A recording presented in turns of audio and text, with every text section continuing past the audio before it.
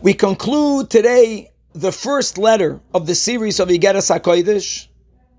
We are already up to the part of the letter where the Alter Rebbe is expressing the goal of this letter, which is to encourage Hasidim to better utilize the time of davening, specifically Shachris, with a minyan, to really develop and to connect better the faith that we have. The faith that was even empowered because Hasidim finished learning the entire Shas. In other words, as we explained, that learning Torah Shebal Peh gives power to our emunah. So we have the emunah. But in order to connect even better the emunah with our feelings of Avas Hashem and Yiras Hashem, there is a time designated for that, and that's the time of prayer. So the Alter Rebbe is encouraging everyone to daven on a much deeper level, qualitatively, to indeed have the davening fulfill its purpose, which is to help us evolve, develop, and go places that we were not before, having a much deeper and greater level of both Ava and Yiras Hashem.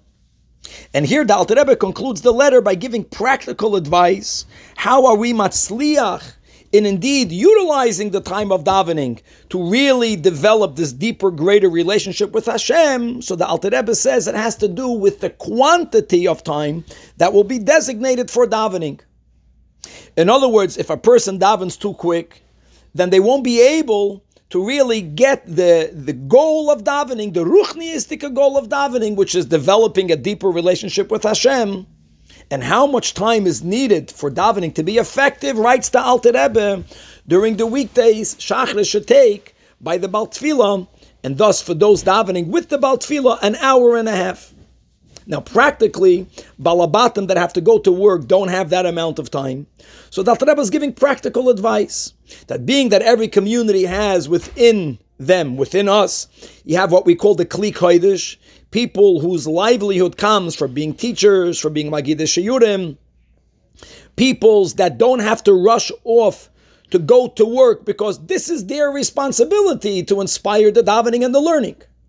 They are able to daven for a longer amount of time, as you have sometimes people that just got married and they're being supported by their parents, by their in-laws. They also can afford a greater amount of time to be used for davening. Dafka, they should be the ones leading the davening.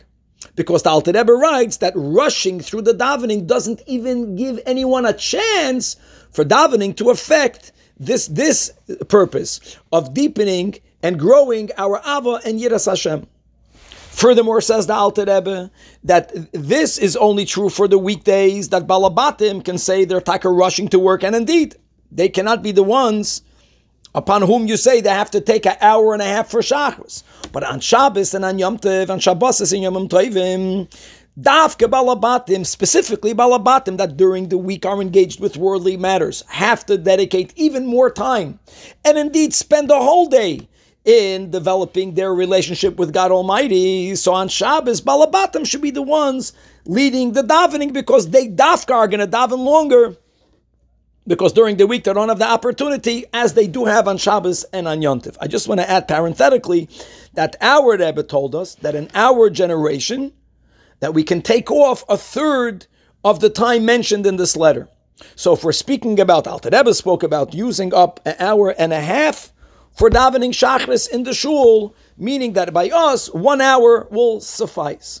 But coming back to the letter of the Alter Rebbe concludes very strongly that he intends to send people to various shuls of Anash, and to see indeed if people there will hearken to this directive, will take a daven with using up an hour and a half and not quicker.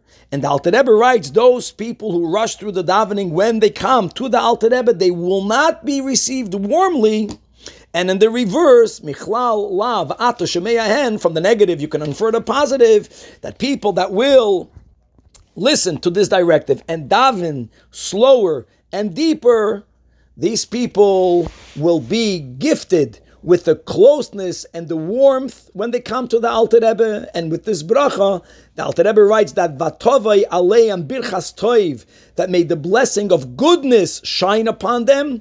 And here he goes back to the beginning of the letter. What is the ultimate goodness? Ve'ein Toiv Elo Torah, that through this you'll have even a greater level of Hatzlacha in our dedication to learning Torah. This concludes this beautiful letter.